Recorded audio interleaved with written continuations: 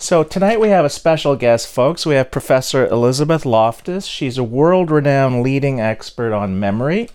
She's best known for her scientific research on the misinformation effect, false memory, and her criticism and critiques of recovered memory therapies.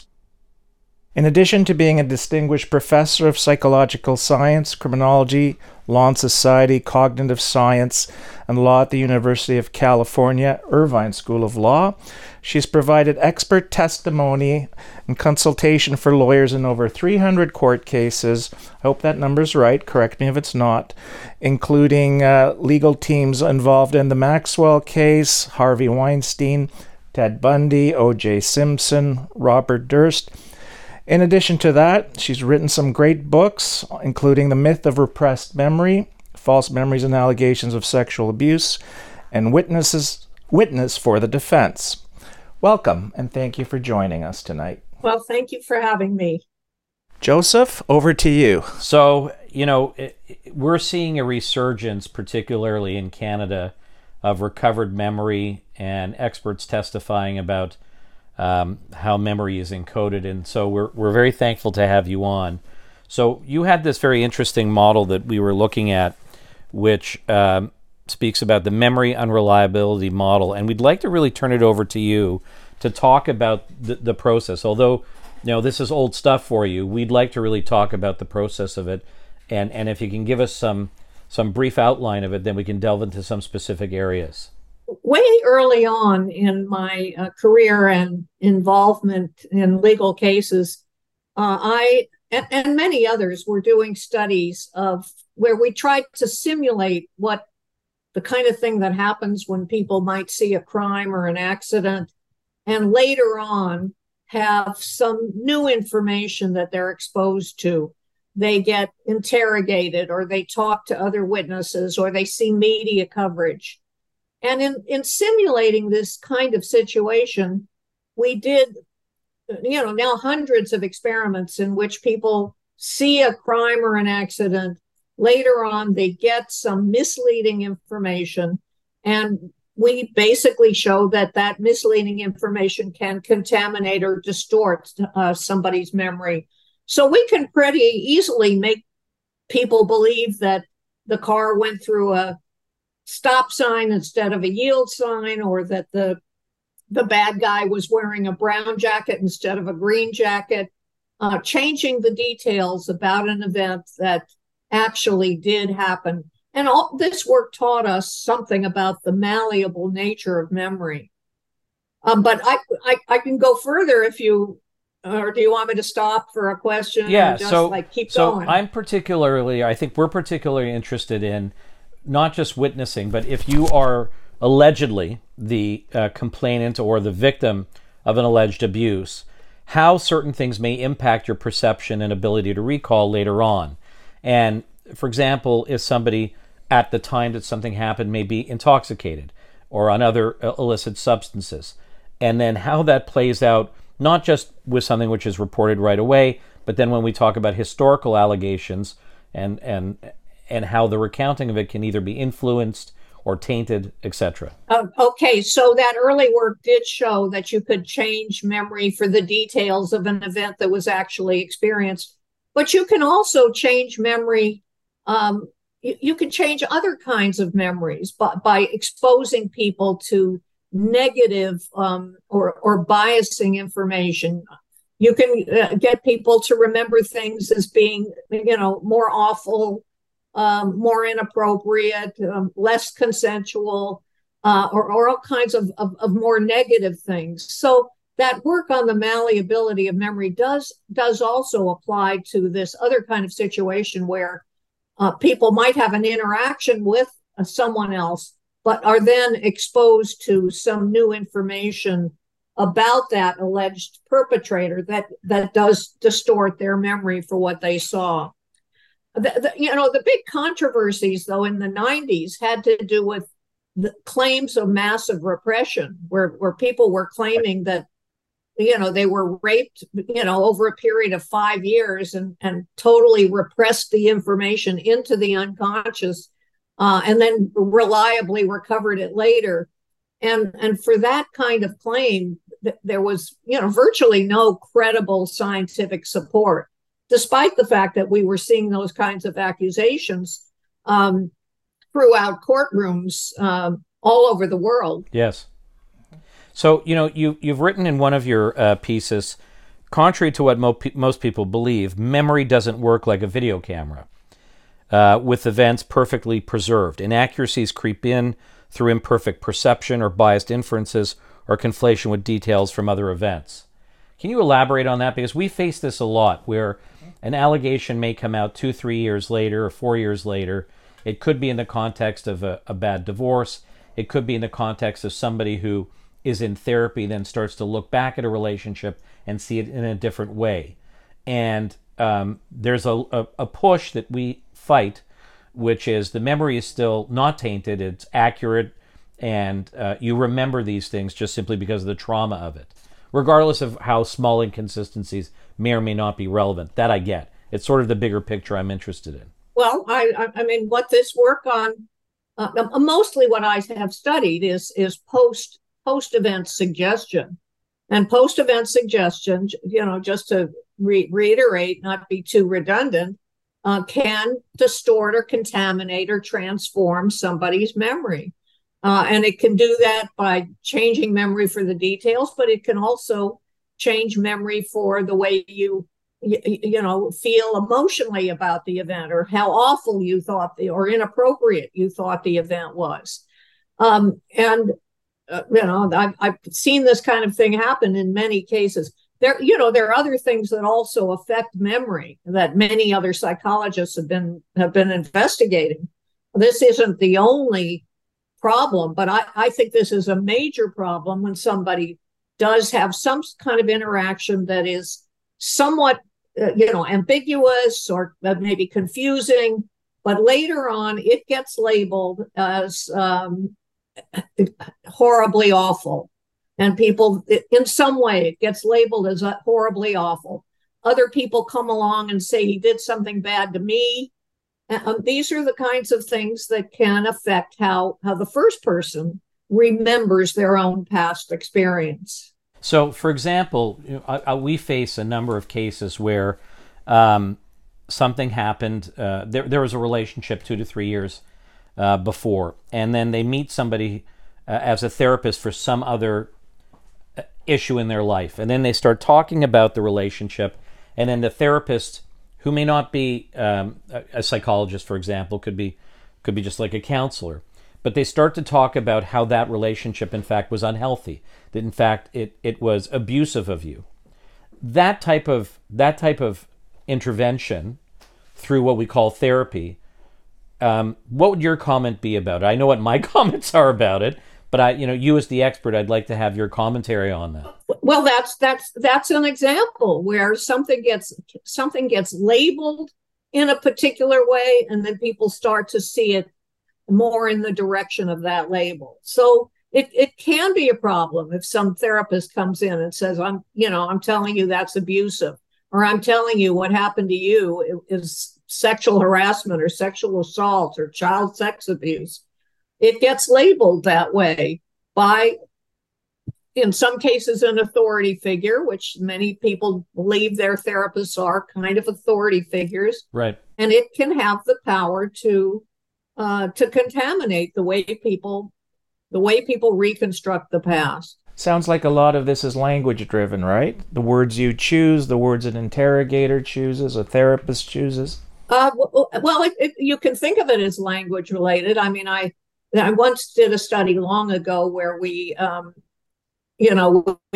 people refer to an ambiguous incident as an incident versus a fight. Right. And that affected the way that, in that particular study, the way mock jurors reconstructed the event when they were trying to make a decision about guilt or innocence. So yeah, certain words are like labels and can label an event in a way that shifts the memory in the direction of that label. Can you tell us a little bit about your memory unreliability model? We've been studying it quite closely. Looks very interesting. If you could perhaps we'll later post it on the podcast so people can see it. But I think this was the one you used from the Weinstein trial, the one about acquisition, retention, and recall. Okay. Well, it's customary for psychologists to divide the memory process into three major stages.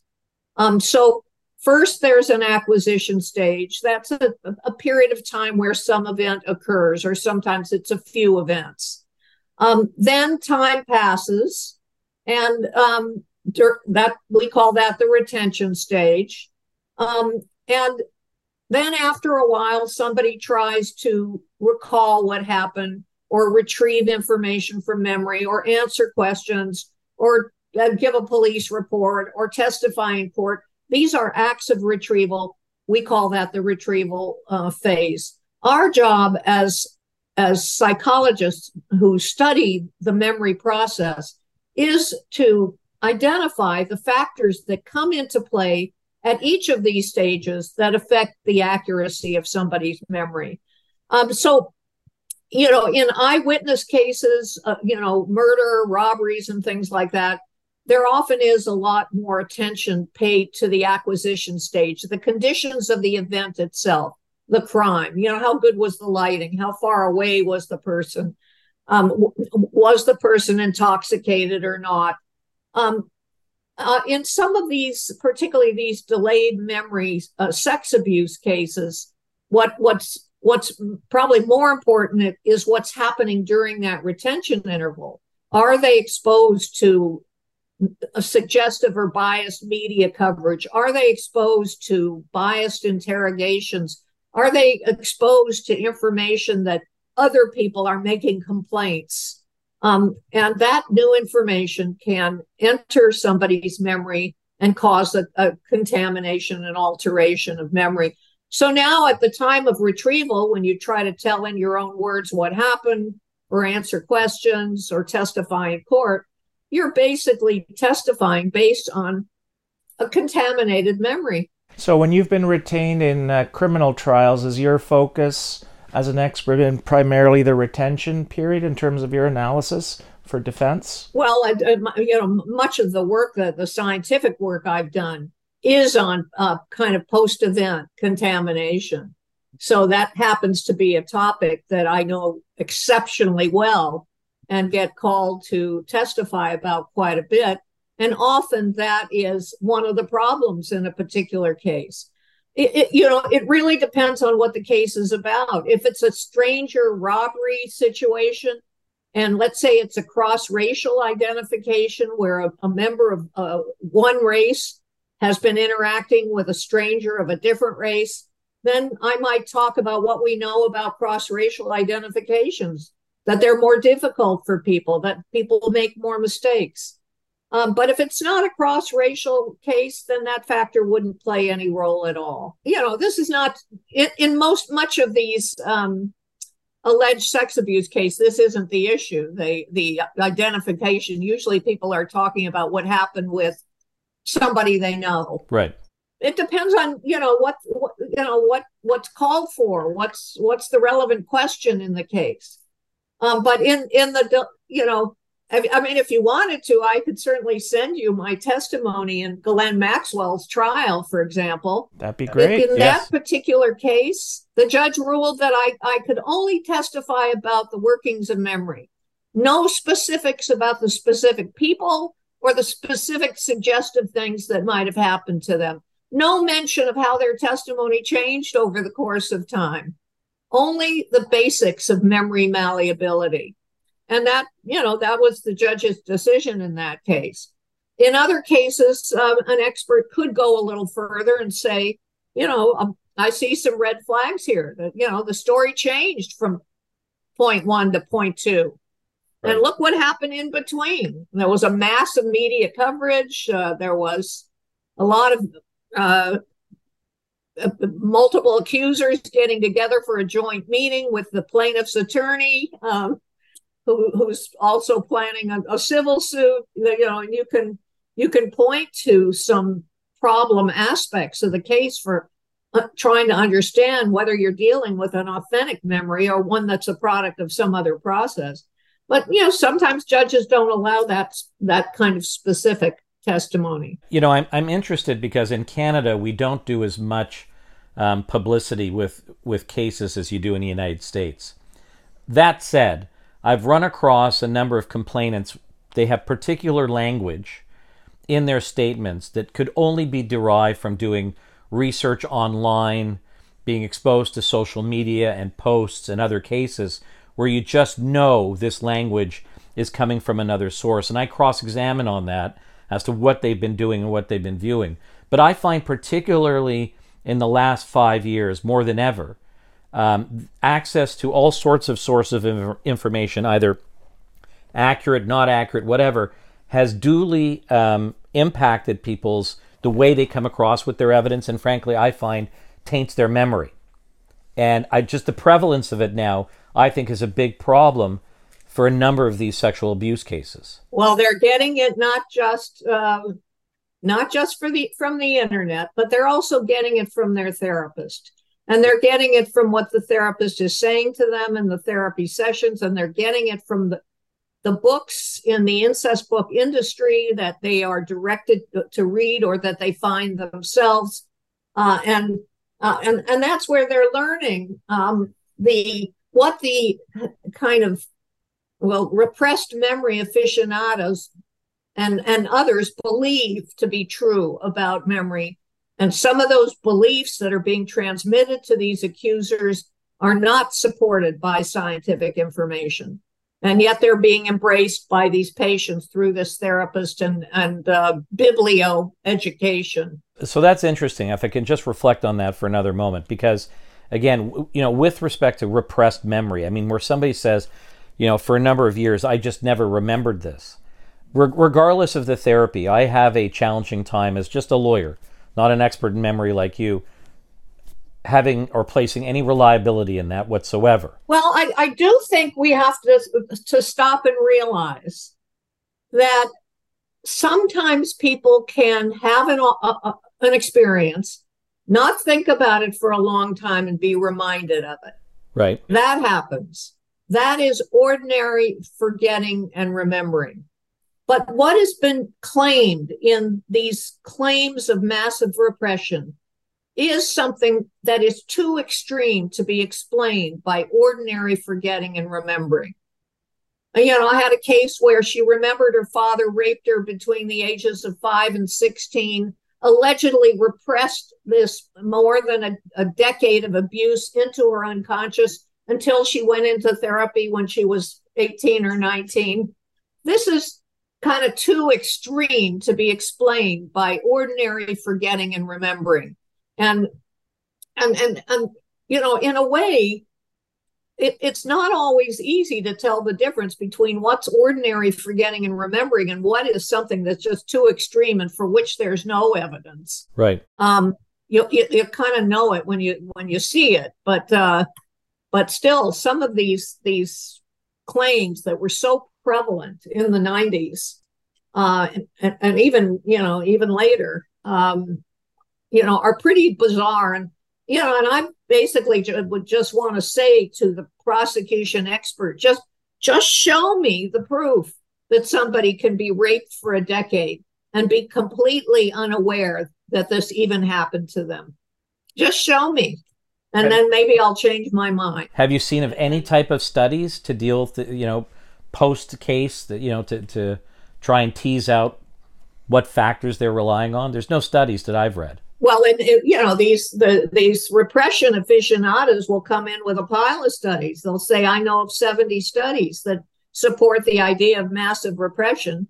And in fact, I'm teaching many of them right now in my graduate seminar at the University of California, Irvine. And it doesn't take very long for my students to see these don't prove repressed memory at all. Well, those articles I refer to as generally junk science. I mean, I've read a lot of those, but anything with any type of validity that you've run across? I mean, it's interesting you call them junk science because some of them get published in peer-reviewed journals that where the editor and the editorial board are all people who believe in this theory and just love to accept articles that promote the theory. And that's why, the prongs of Daubert are a little bit um, difficult here. Is it published in a peer-reviewed journal? People are creating the appearance of a peer-reviewed journal, and it's very hard for say lay triers of fact to know why this journal is kind of a legitimate one and this one maybe not so much. Big conundrum for jurors. Well, and the judges who are the gatekeepers. Right. Tell us a little bit about our viewers would probably be very interested to hear a little snapshot of your involvement in a trial, for example, perhaps the Ted Bundy trial, how your expertise was used there. Well, Ted Bundy, that was very, very early on in my career. And when I got a call from Ted Bundy's attorney back in 1976, he was representing a first-year law student at the University of Utah Law School, a man who was accused of an aggravated kidnapping and was identified about 9 months later under some questionable circumstances about the way that identification was conducted. So we didn't really know he would become the Ted Bundy. Right. He was a first-year law student, and he got caught up in this accusation with some issues about the identification. It turned out I did testify in that case. He was convicted. It was a bench trial, by the way. His attorney chose to waive the jury, and he was convicted, and then he would be extradited to stand trial for something else in another state, eventually end up in the state of Florida, and eventually it became this prolific serial killer that and was executed. So, but way back then, in the very beginning, he was just a first-year law student. But what interested me was your analysis of the I think it was Darange was the witness, where you kind of took us through, or took them through, the initial description to the police, her later recollection, and how her confidence increased over time, as after all the police handling she had experienced. Well, that's another problem I see in a lot of cases. You're asking me about a really old case. You're asking me about there's a memory test. Maybe my 10th case, and now we're up to over 300 trials since the 70s. So it's an oldie but goodie. The specific details of that one I may be a little rusty about, but in general, what happens that it can be a problem is that through interactions with a witness, you can artificially increase their confidence level. When somebody goes to a lineup and says, I'm pretty sure, I think possibly this guy, and the officer says, good job, or that's who we think it is, that's our suspect. By the way, we think we found a fingerprint of his. It's going to artificially inflate the confidence of the eyewitness, or victim, making that person more confident, more impervious to cross-examination, more influential to the jury, and a problem for a defendant and a defense lawyer. Well, feel free to fast forward to a more recent case if you want to share one that you found particularly interesting. Oh, no, well, you can ask. No, I'll try to anything you want here. Joe?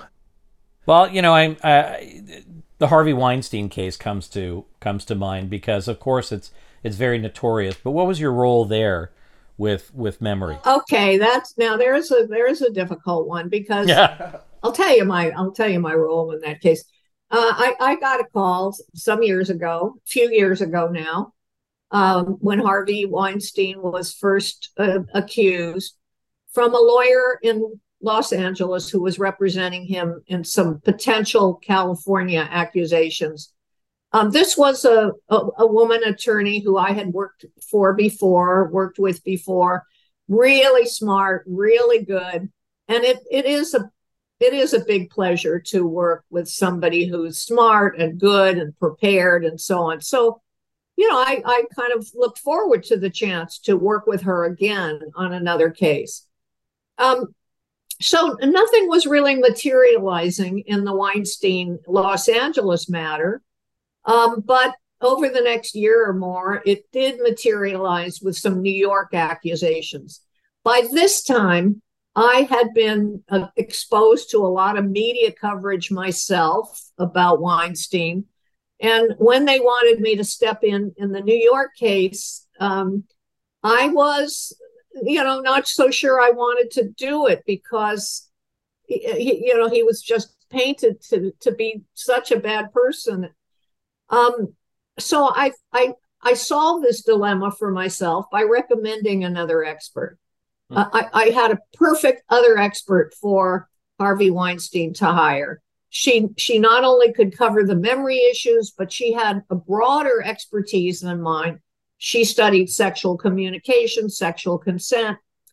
Well, they met her, they liked her, they hired her, and I thought, okay, I'm off the hook. I don't have to worry about this. But Harvey talked to somebody who said, if on the memory issue, really, you need to talk to Elizabeth Loftus, and so Harvey and his lawyers went to the judge and said, we want Loftus too. And surprisingly, I thought possibly the judge would find it a little duplicative, but the judge admitted my testimony. And now if I was not going to do it, I was going to have to withdraw. And then I just said to myself, why are you withdrawing? And I'd be withdrawing because I'd been seduced by the media, which I'd been warning people about for years. Don't let this happen. I'd be withdrawing because I was selfishly worrying about how it would affect me and my ability to help other people in the future. I'd always be linked to this. I was going to feel like a coward if I withdrew. And so I said, okay, I'll do it. And I went to New York, testified again, one of those teaching testimony types of material just about the science of memory. And, a lot of, well, of course, he was convicted of some of the allegations and not convicted of others. To, I guess, his and his attorney's surprise, he was given a very harsh sentence for the particular crimes that he was convicted of. So that was my experience with Harvey Weinstein. Yeah, I found it interesting. Just because he, I sort of want the world to know, just because he did some bad things, it doesn't mean he did every bad thing that he was being accused of. Well, that's right. And I also found it interesting as you talk about it, because the publicity out there was so staggering that by the time you come to trial, very challenging for a fair trial to get an impartial hearing. But then also it even had an impact on you as a witness, as an expert witness. So, those are the dangers. Yeah. Those are the dangers of that type of pretrial exposure on a file. Well, let me bring up another subject with you that I wonder if you two have thought about this and whether it's an issue in Canada. But the issue has to do in these sexual assault and sexual abuse cases, the admissibility of what you might call Me Too witnesses. Completely right. Different people who say this guy did something to me too. They aren't part of the prosecution. They aren't part of they aren't a plaintiff in the civil action. They're just people brought in by the prosecution or the plaintiff to say he did something like this to me too. I mean, I'll give you one example with our former president. And however you might feel about him, he's being charged in a civil case with raping someone in the Bergdorf Goodman department store. And in the civil case, they're allowed to bring in somebody who says he once groped me on an airplane. Different person, different decade, different incident, not part of this case. And he's also, the plaintiff also brings in somebody who says in a different decade, a different location in Mar-a-Lago, I was a journalist, he was giving me a tour of Mar-a-Lago, and he planted a big, wet, sloppy kiss on me or something like that. So, what is the effect of these Me Too or propensity witnesses, and is it fair? And, for people who don't like Donald Trump, they say, well, maybe he deserved what he got. But my reaction to this is if they can do it to somebody who may be unpopular to you, they can do it to somebody who's popular, and they can do it to somebody who's innocent of the thing they're being charged with. And this is something that's actually been on my mind lately. Is this fair? No. There's a little more leeway in the United States for calling that evidence. We have it as similar fact evidence in Canada, but it has to be very similar evidence to be allowed in. And there has to be not only, to some extent, a temporal connection, but there has to be really a nexus with respect to the allegations. That it's done in such a way that it has a striking similarity, that it would go to a modus operandi and therefore has some value as supportive evidence of the complainant herself. So we have pretty good strict guidelines on it, but it still can be very dangerous and can lead to a wrongful conviction. And in the United States, if you're calling people with very dissimilar allegations spread out, all across time, it's really just propensity reasoning.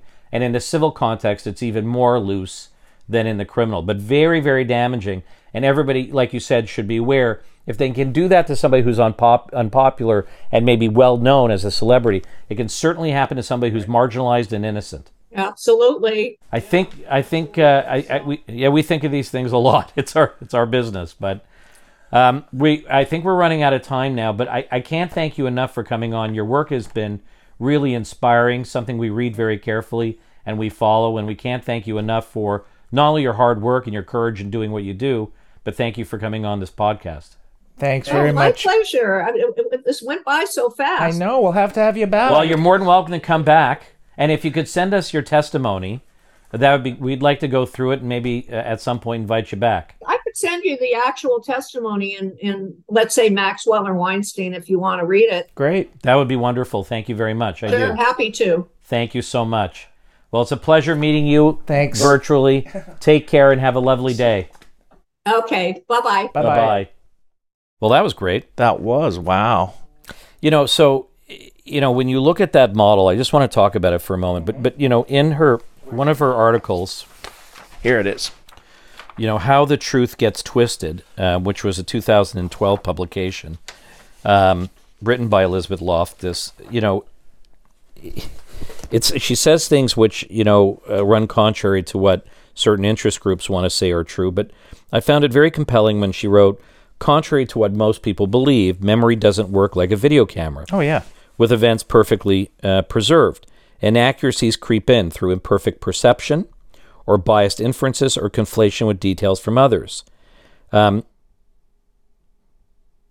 Without independent corroboration, we can't really know for sure if a memory is true or not. Usually it doesn't really matter much, but in the circumstances where there is liberty at stake, it really does matter. Like a criminal trial. Yeah, and in Canada, there does not need to be corroboration, but you're left with a complainant's evidence, maybe going back 3 years, 4 years, 5 years. Right. But, in this model, there's good points, and we have arguments in cases where, the acquisition period of memory is extremely important. You talk about drugs, alcohol, circumstances, emotions, and arousal. And many will, I have a case that almost got to trial, but it got adjourned, where we were dealing with a complainant who was intoxicated every day on alcohol, using cocaine, crack cocaine, and sometimes heroin, and would want to say that there's gaps in my memory, but what I do remember is recall is accurate. Yeah. And then over the retention period and the recall, which was particularly important, was she was exposed to a counselor who was telling her negative things about my client, for which I was going to go after in cross-examination, or if it does go to trial, I will. I'm trying to convince. Reaffirming the negative, external validation. But it's extremely pernicious. Oh, of course it is. And, she talks about this, and this we'll have to put up because it's extremely important. But there, in therapy, and it seems to be rampant, that there is this tainting which can, turn a situation, what we call relabeling, from something that may have been innocuous or not so bad or a positive relationship into something which is quite negative and results in charges. So this is such great work that she does. It's huge. And we also have to pay attention to the language being used by the police. I wish we had access to VWAP, somehow get disclosure of any contact the complainant's had with. I'm less worried about the police interviews because they're on video. They're on video, but VWAP? And a lot of the time, I've watched police officers just let it roll. They talk. Right. And once they got the story out, then they go back. So I think I've seen, some very good interviews with trying hard not to. But you talk about VWAP, what that is, and what other communications. So just explain that. Again, we've talked about them before. So typically complainants have access to the Victim Witness Assistance Program. It's meant to be a support program that guides them through the process, what's next. If they want to have contact with the court or the Crown, typically it goes through them. But muddled in the middle of all of that is support, whatever that looks like, and whatever language might be used there. And so I've met some workers who are very good and careful, very careful, like just directing to resources, passing on information, being very helpful in that regard. But we run into others where there is a real agenda, and unfortunately they are unduly influenced by it, and it becomes a problem. And then frankly, we can find that complainants over time become overly invested and entrenched in their allegations, such that they will not come off of what are unreasonable assertions that they make. Who knows what other influence there is from counselors or therapists or people or even family members. Family members, come on, we see it all the time with relatives influencing young children or parent against parent. And let's just say one other thing that she raised, which was good. So in the United States, when she was testifying, in the Maxwell case, she was limited to basically the science of how memory works. That would be very typical in Canada too, because in Canada we have a rule that you can't give evidence, an expert can't give evidence on what's the ultimate issue. So for a witness to then go through an interview or other sources and say, these would be red flags, this would negatively or unreliably impact their evidence, would be quite unusual in Canada.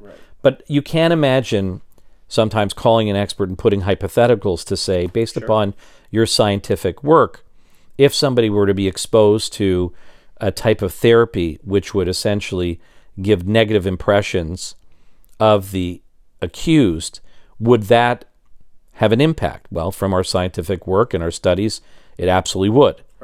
I don't think I think it would be very difficult. We've had some of that evidence in the past. I think Dr. Moore's testified about in child-related cases, but we haven't done a good job of opening that up. No, we have to push that farther. And then the Crown uses their experts about memory and how trauma affects memory, and therefore if there's inconsistencies, you really shouldn't worry about that because it's just trauma. Whereas, when we talk about this, it's so important that doesn't excuse it. That makes it more unreliable. Exactly. Well, it's going to be. She promised to send us those transcripts. Yeah, I'll follow that up. It's U.S., but I think I'd like to read both of them. They'll be valuable and related and see. And then I got to get her back for part 2. And let me just explain. You're in a suit. Yes. Very nicely dressed, and I'm very casual. I spent the day at a jail meeting a client. I ultimately got him bail, though, so he got released. So I commend you on. I should have been in a suit for this interview, but I was doing some important and difficult work today. She stayed on, so she'll be back. I'll get her back. This is great. So thank you everybody for watching. We have the pillows. Where's your pillow? Please. Don't forget to like, comment, subscribe, and share. And again, we've got great comments coming in, emails. Many of our viewers are corresponding with us on a regular basis, and that's great because it just enhances what we want to produce for you to read, which we send out over email, and in what you view and listen to here on the podcast. So thank you very much. And let us know the type of experts you'd like to hear from, such as the one we just had tonight. Yeah, we're trying to bring on more to broaden the discussion and broaden the knowledge base for all of our viewers. So thank you. Have a good night and stay well. Bye-bye.